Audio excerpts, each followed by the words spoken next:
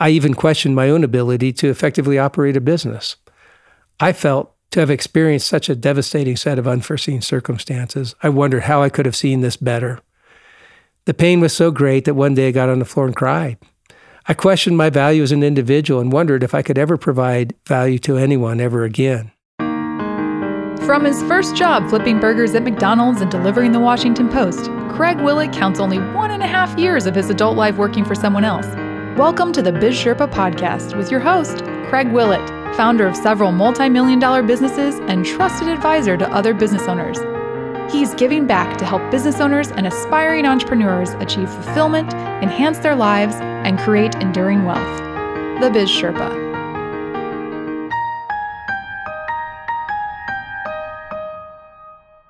Oh yes, that first job delivering newspapers and flipping burgers at McDonald's. I almost had to go back to flipping burgers at McDonald's after the financial crisis.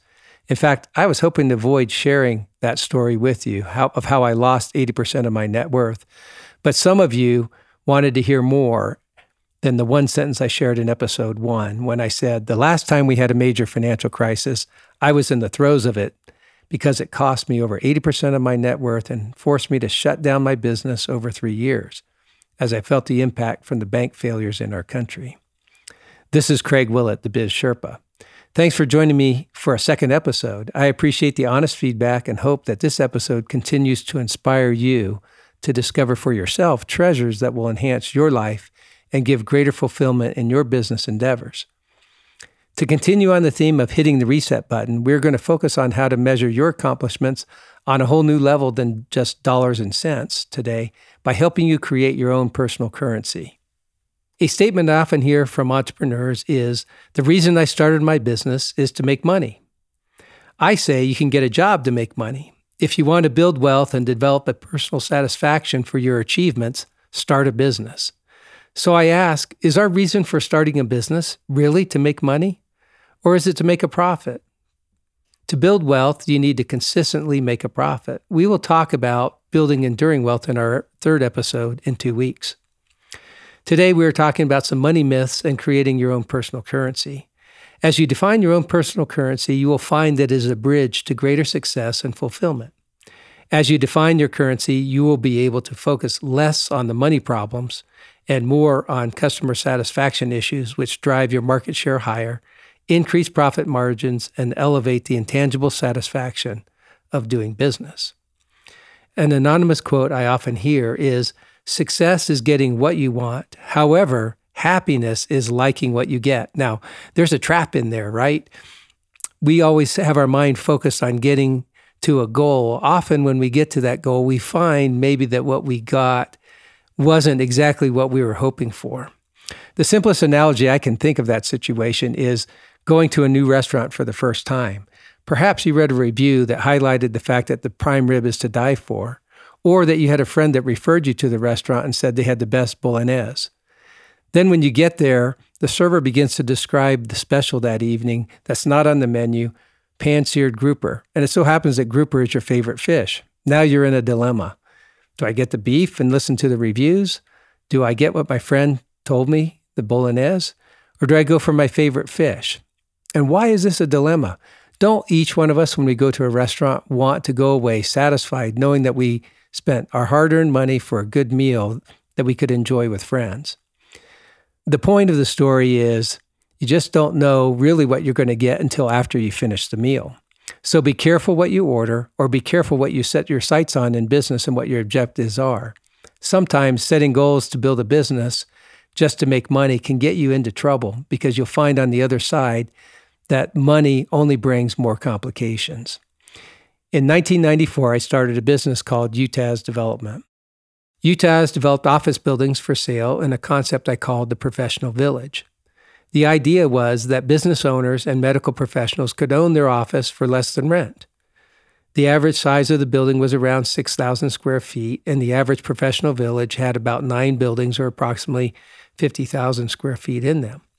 The hallmarks of a professional village are drive up to the front door parking. Imagine that your patients and your clients can walk right into your business. Ample parking ratios so your clients don't have to spend time searching for parking halfway across the complex. Each building had its own unique architectural style in the village, so it was easily identifiable. The buildings were designed just the right size for the business occupying it, so you had no need to pay for space that you didn't use. The ceilings were 13 feet high, keeping you from feeling like you were cramped or in space that was built many, many years ago. And probably the most important is that you had a building with your name on it located on a major thoroughfare with great visibility and easy access from many points on the street. The concept was simple: own for less than rent. You put 10% down, get an SBA loan for 20 years. The payment in many instances was 30% less than comparable rent. The long-term benefit to the business owner occurred basically at retirement. They owned a building that is paid for with their name on it rather than having a stack of canceled rent checks that they couldn't do anything with. In many cases, this could augment an owner's retirement by the rent savings over time plus the value of the building, which in many instances exceeded $1 million. Needless to say, it was received with great demand from its inception in 1999 to late 2008 when the impacts of the Great Recession or financial crisis hit. At that time, UTAS had 8 professional village projects at various stages of development. Banks stopped lending to anyone, not the least of who were the professional village buyers. We had put our hard-earned money into the land to start the development, and we were borrowing money to build the buildings that, in this case, could no longer be sold. The bottom dropped out. And the buildings, all of a sudden, over the next several months, were worth 60 to 70% of their prior value before the onset of the crisis. The lenders to all real estate developers were looking for ways that they could to get out of the loan commitments they had made. This was a very frustrating situation. In fact, the bank we used to finance a majority of our projects was the second bank in the country to be shut down by the FDIC. That single event, closing the bank by the FDIC and having to work through the nightmare of working with a bureaucracy such as the FDIC, was challenging to say the least, especially considering that the FDIC is an insurance company and not a bank. After many unanswered calls and many unreturned emails, I finally turned to my congressman to put me in touch with the FDIC. You see, we were in the middle of doing 8 projects and all of our loan funds were tied up and stopped by the bank closure. We needed to finish the projects so we could continue producing our revenue and putting our customers into their buildings. Now, it's not as if it were just so simple. We had put our equity in the form of money before the bank loans. Then the bank was lending for some of the construction costs. The FDIC continued to tell me they understand my situation. However, they're not a bank and they didn't intend to honor the loans. After all, they were an insurance company. After several meetings, they decided to do a match with me where I would put in the money and they would match it. So I would put in 50% of the cost and they would let me borrow the rest while they were in the process of trying to find a lender to sell the bank loans to that I would have to work with after that.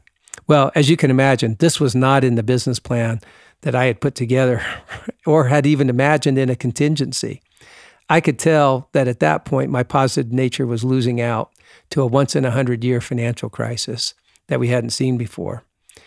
And, as I kept going, I kept thinking, I just can't give up. I see a lot of businesses closing. I think I can make it through here. Maybe it won't impact commercial real estate in the same manner. Well, I was wrong, and I may have been better off not putting in millions of dollars more during that time. However, I have a painting in my office that I really like that's titled Finishing Strong. It's a painting of a horse crossing the finish line of a race and winning. We all like to be winners, and none of us like to be losers, but we have to think about what's important in life. When I was dealing with the FDIC and the banks who were then trying to find out ways not to honor the loan commitments they had made to my company, I spent a lot of time realizing that maybe things weren't going to work out the way I thought. I remember going with my wife one day, riding to a golf tournament for our second oldest son, who was playing in a high school tournament. On the way there, the best way I could describe it to Carol was to turn to her and say, Carol, this has been a difficult time. I've been trying to work through this with the investors on the loans and with the banks, and we may lose everything that we have. And she turned to me and she said, Craig, we can't lose everything. And I thought, what, a car or something like that? And she said, no, they can't take away our marriage and they can't take away our family. I will forever be grateful for Carol focusing me at that time on what's most important. I decided that we had a son coming home from being away for 2 years and that he would be headed to college soon. And so closing the business at that time may have been a big distraction to me. So I set a date, and I remember the date well, February 1st, 2010. Why do I remember that date? Because it's my father's birthday. When it came to that day, I still had a glimmer of hope. I thought things might work out. I had a consultant that I had hired to help me work through that process. He was in my office that morning. It just so happens that his wife works in the critical care unit for cardiology at an emergency room. When I got off the phone with someone who had called me during my meeting, I couldn't speak, and my left arm and my left leg went numb. As I motioned to him what was going on, he grabbed some aspirin, had me swallow it, told my assistant to call 911. Next thing I know, I was thrown down on my couch in my office, shirt ripped off, EKG monitors plugged to my chest, nitroglycerin put in my mouth by the emergency response team. Next thing you know, I was put in the ambulance and off to the hospital I went. Carol was called while I was on my way to the hospital, and she met me in the emergency room. While there, I underwent many tests. And after several hours, a doctor came into the room and he said, "What are you doing here?" I said, "Well, I was hoping you'd be able to tell me." He said, "From the test results, you haven't had a critical heart attack. So I think it's just stress." And I said, "Yeah, tell me about it. I know all about stress. I'm trying to write the book on it right now." Anyway, that day goes down in memory for me because it was a time that I had realized that I was going to continue to finish strong and have my head down. You'll hear about that later in this episode, a story about me swimming and why I like to put my head down and keep going. But it was a date that I had set, and I realized the hand of providence prevailed that day in my life and gave me an opportunity to step back. As I was released from the hospital that afternoon, I told Carol, I said, "Drop me back at the office. I have my car there. I'm going to come home in a couple hours." And she said, "What are you going to do? The doctor told you you're under stress." I said, "I'm going to get rid of the stress." I had been working on a plan how to unwind the company, but I hadn't implemented it. So I sat down with the key executives of my company and put the finishing touches on that plan and started the process of unwinding UTAS development. Now, I realize this is the second time in 2 episodes that you've heard stories about me going to the hospital. I've only been to the hospital 3 times in my life, and you've heard about 2 of them. The third one is very unappealing. It was when I was 8 years old. I had a tonsillectomy. You can imagine what it'd be like spending 3 years, instead of moving forward with your business plan and completing those 8 projects with the other 10 that were right behind it on the drawing board. I spent my time working with lenders and creditors to satisfy the company's obligations and my personal guarantees. There was no appreciation by the banks for us putting in our own funds, our excess cash, to complete the projects rather than draw on their loan funds. At the end of the day, after gut-wrenching negotiations and countless hours of working with each lender and creditor to satisfy the obligations of the company, the result was that my net worth was 20% of what it was prior to the crisis. Imagine the days and hours I spent over those 3 years trying to figure out how the situation could have been avoided. I even questioned my own ability to effectively operate a business. I felt to have experienced such a devastating set of unforeseen circumstances, I wondered how I could have seen this better. The pain was so great that one day I got on the floor and cried. I questioned my value as an individual and wondered if I could ever provide value to anyone ever again. I'm sure Carol, my wife, remembers that day. At the end of the day, I was able to determine that among all my peers, none of us was able to survive to be in the same state of business we were, or even remotely similar to the way we were before the financial crisis. I came away from this period in my career looking at the root cause of financial engineering and how it leads to a false sense of financial success. Prior to the crisis, I was looking to hire a president to replace me at the company so that I could focus my efforts on helping the next generation of entrepreneurs. Of course, those plans quickly had to be set aside to attend to the effects of the crisis. After successfully settling all obligations, I chose to resume my plans to devote my time to helping the next generation of entrepreneurs be more successful. But I think the financial aspects tend to take care of themselves if we are focused properly on changing and blessing the lives of those we interact with. Which leads me to the topic of our episode today, defining your personal currency. In episode 1, we talked about hitting the reset button and how we can search for and find the activities within our business that we can do to bring us greater personal satisfaction and make the biggest difference in our business. Today, we will explore taking another step to hit the reset button by defining our own personal currency.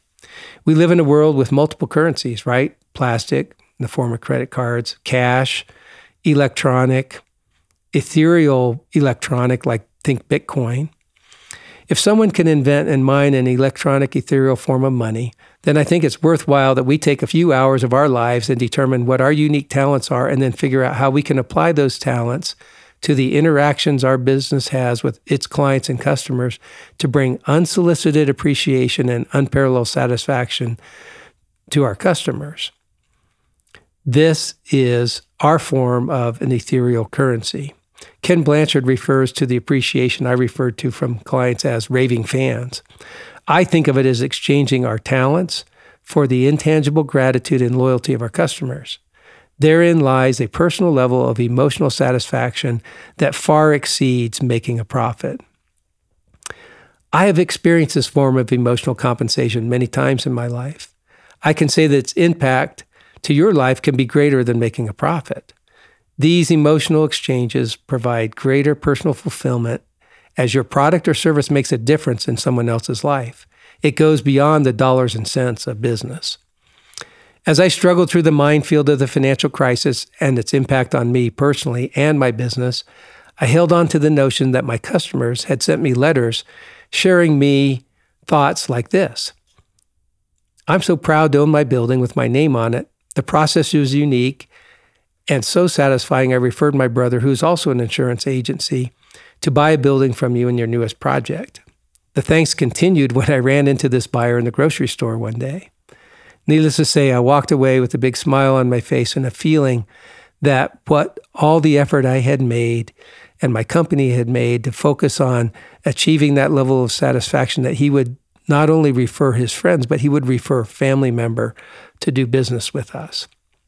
There was an unexpected result of putting together the elements that I've already referred to that were part of the professional village that made it not only a successful investment, but that those elements would combine to help the business owners who bought in the professional village be more financially successful. One of them said, in my previous location, I averaged 4 new walk-in customers a month. In my new location, I averaged 5 new walk-in clients a week. I'd like to share another story with you. You know, in business, we always run into what I would call the naysayer or the difficult customer. One day, I had an appointment to go meet with a potential buyer of one of our buildings.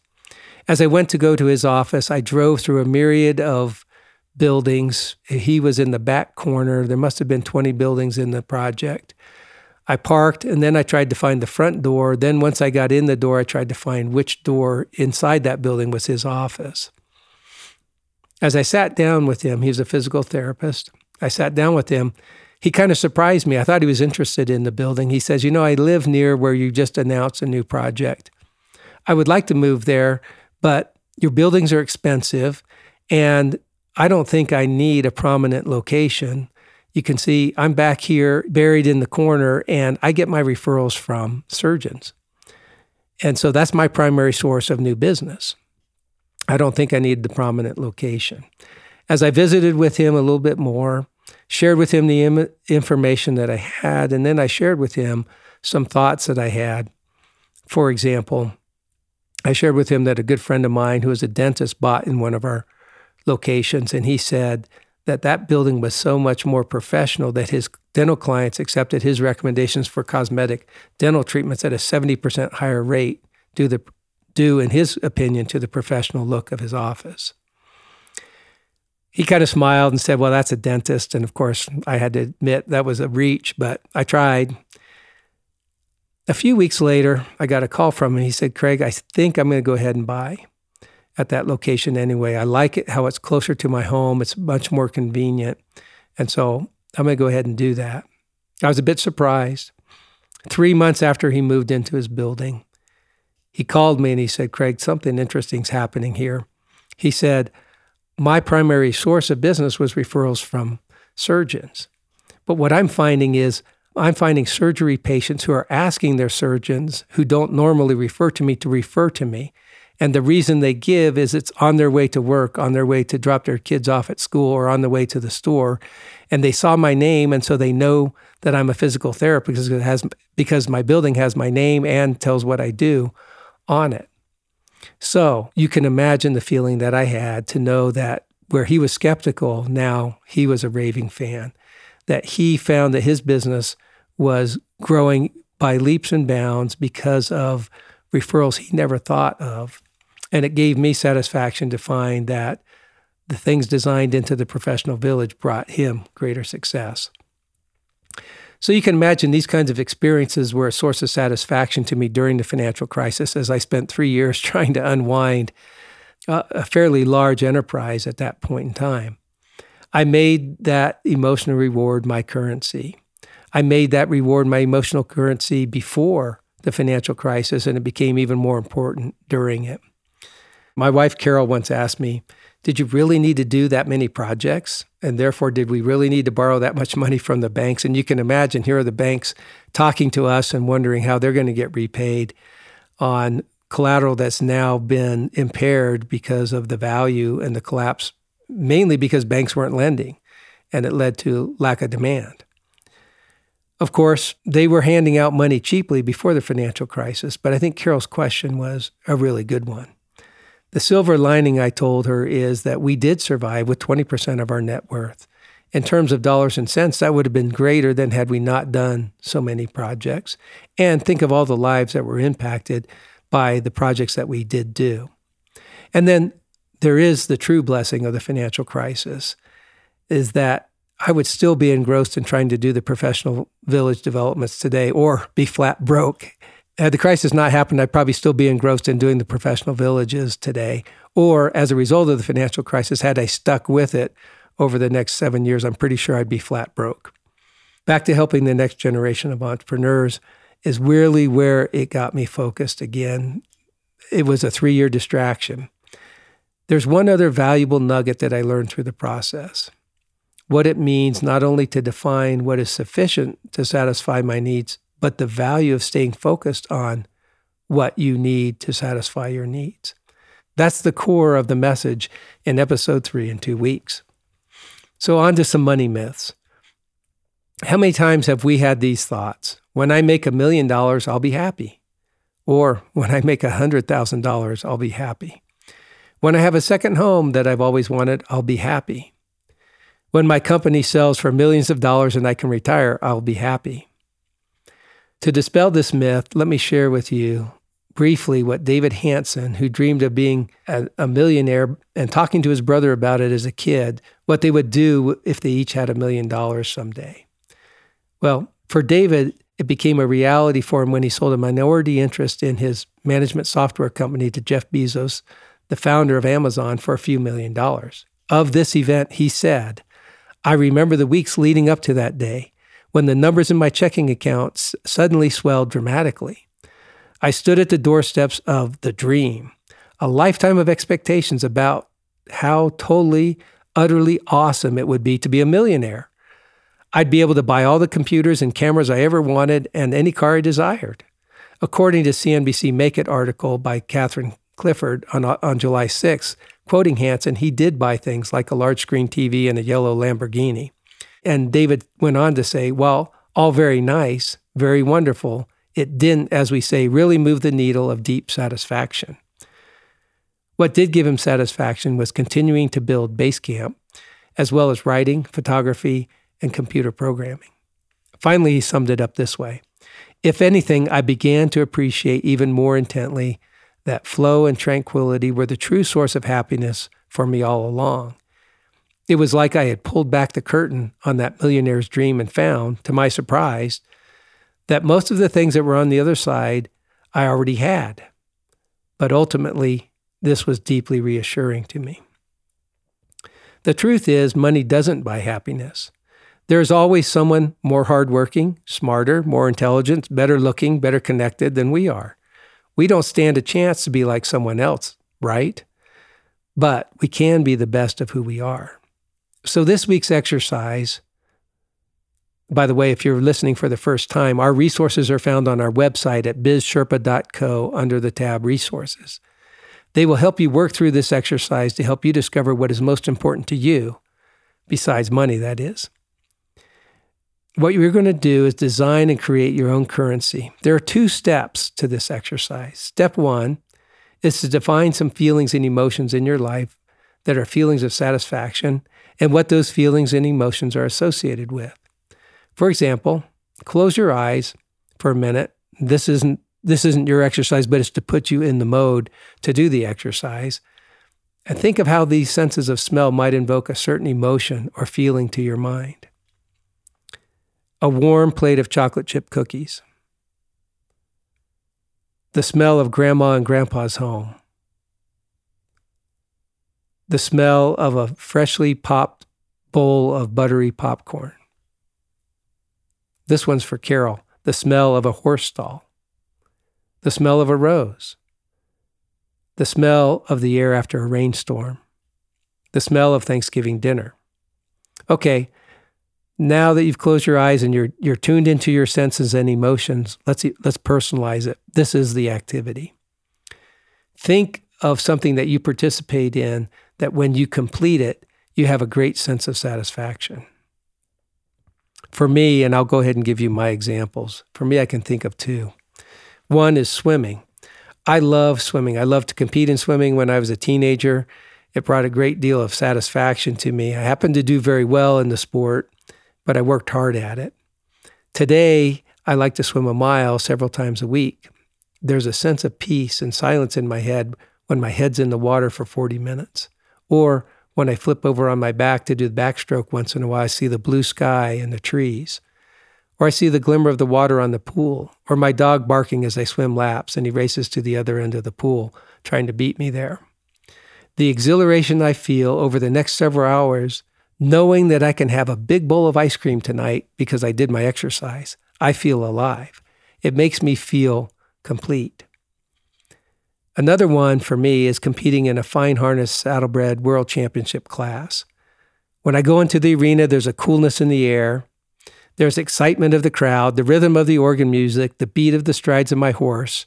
And when I feel all of that, it brings, without cue, a smile on my face, to the point that one year I asked the photographer in that event, he'd seen me compete for a number of years, and he said, "Craig, I don't get it. You can judge you just based on the smile on your face." Let me tell you, when we hit types of satisfactions in our life and strike chords like that, where they innately bring us a satisfaction for a job well done, something that we've worked hard for, that's worth the reward. So I want you to figure out your personal activities. And then you pick the top one. And then you'll find on the resource page that you can take the face of a coin and drag a photo that symbolizes the activity. So for me, I drag a picture of someone swimming. And then think of a slogan that represents why this is unique to you. For me, I always felt people were better than I was, so I could make up for some of what I lacked by hard work. So I like the slogan, hard work brings rewards, even a bowl of ice cream. Now, I'm not the smartest business owner. I'm not the richest business owner. I started with nothing, so I had to rely on hard work.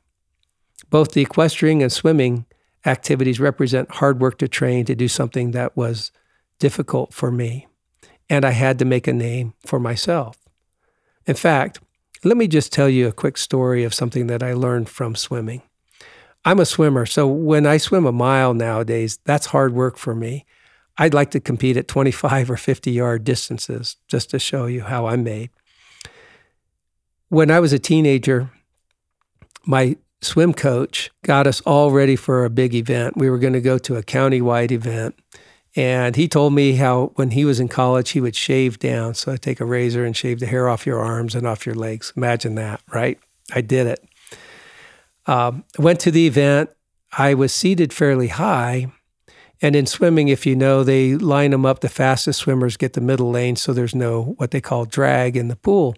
And so I was assigned lane 5. That meant lane 4. And where we were competing was the fastest swimmer. And I was sitting there already. I hadn't really lost a race that year this was my specialty event at the 50-yard freestyle. And as I was getting ready to head to the starter blocks, my coach came over to me and goes, "Hey, Craig, how you doing?" I said, "Good, I'm getting ready." And he said, "Do you know the guy that's swimming next to you holds the state record?" My heart sank. And I thought, oh my gosh, what am I going to do? I'm going up against the fastest guy in the state. It'll probably be my first loss. Not that that really mattered, but being a teenager, you like to win, and something that I'd been training hard for. And I even shaved down thinking that might make the difference. We got on the starting blocks, dove in the pool at the sound of the gun. And as I got to the other end of the pool, I started to do my flip turn. I looked over to see where the fastest swimmer in the state was next to me in lane 4. And as I pushed off the wall, I noticed we were neck and neck. And then I started to swim forward, and the thought came through my head, he was looking to see where I was. And I was pushing him pretty hard for the lead. I buried my head straight forward and swam as fast as I could to the other end. When I touched the wall, I looked over and see I had beat him, just barely touched him out. What I learned from this is, and it's the symbol for me of hard work, that you can't swim as fast where you're distracted looking to be like somebody else and looking to see where you are in comparison to somebody else, but you can be the best that you can be, and that has to be enough. And so I buried my head and knew that if I weren't distracted and I worked hard to be there and I did my best, that maybe by chance and by luck I could win. Well, that day I did win. I didn't set a state record and I never went on to do anything great in swimming, but it brought great satisfaction to me. Now, enough on that. So let's get back to the activity. The second part of the activity is to think of a reaction you've had from a customer, employee, client, friend, family member that brought you some of the similar emotions or happiness or completeness or bliss that you felt when we went through that smells exercise that we did just a few minutes ago. Find a symbol for that emotion or feeling. For me, it's the symbol of gratitude. When I know that I have made a significant difference in someone else's life, like giving someone the chance to own their office building for less than rent, all while enhancing their profitability, and that they could top it all off to have a greater retirement than they otherwise would have, that means the world to me when I get the thank you. In fact, recently one of my buyers retired. And while it's been 10 years since I unwound the development business, he reached out to me and thanked me for making his retirement much more rewarding. You can imagine how I feel. So it's how you make people feel that is important, not the money you make, at least for me. So my inscription might read, "Impact lives by a job well done." Our free enterprise economy has developed to the point that we evaluate success based on money. And we measure that over periods of time. For example, at the end of the year, you have to submit tax returns and you have to put a financial statement to measure your rewards or your success during that period of time. You also may have to submit financial statements to your banks to be in compliance with your loans. The results manifested there on those financial statements is a measure of success for most business owners. But as David Hansen, the founder of Basecamp, said, and as I have experienced, when you get to the other side of the money, the things that made you happy before are the same successes and same things that make you happy after. At the end of the day, making a profit may be important, but we have to move beyond just dollars and cents and exchanging dollars for products and services. You have to discover, like on your coin, what is your unique talent and how can you make a life-changing difference to your customers. Once you discover this, the profits will take care of themselves. I promise you, I've experienced it time and again. Your happiness will endure and will soar. I look forward to our next time together for episode 3, where we can discuss how to take the enhanced profits that you gain by applying the discoveries you've made in episode 1 and in episode 2 to building enduring wealth for you. This is Craig Willett, the Biz Sherpa.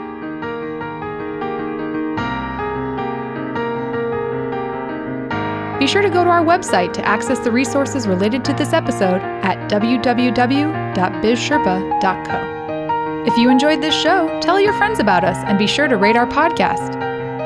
Craig would like to hear from you, so share your thoughts in the Facebook community at bizsherpa.co. Follow us on Twitter at bizsherpa_co and on Instagram at bizsherpa.co.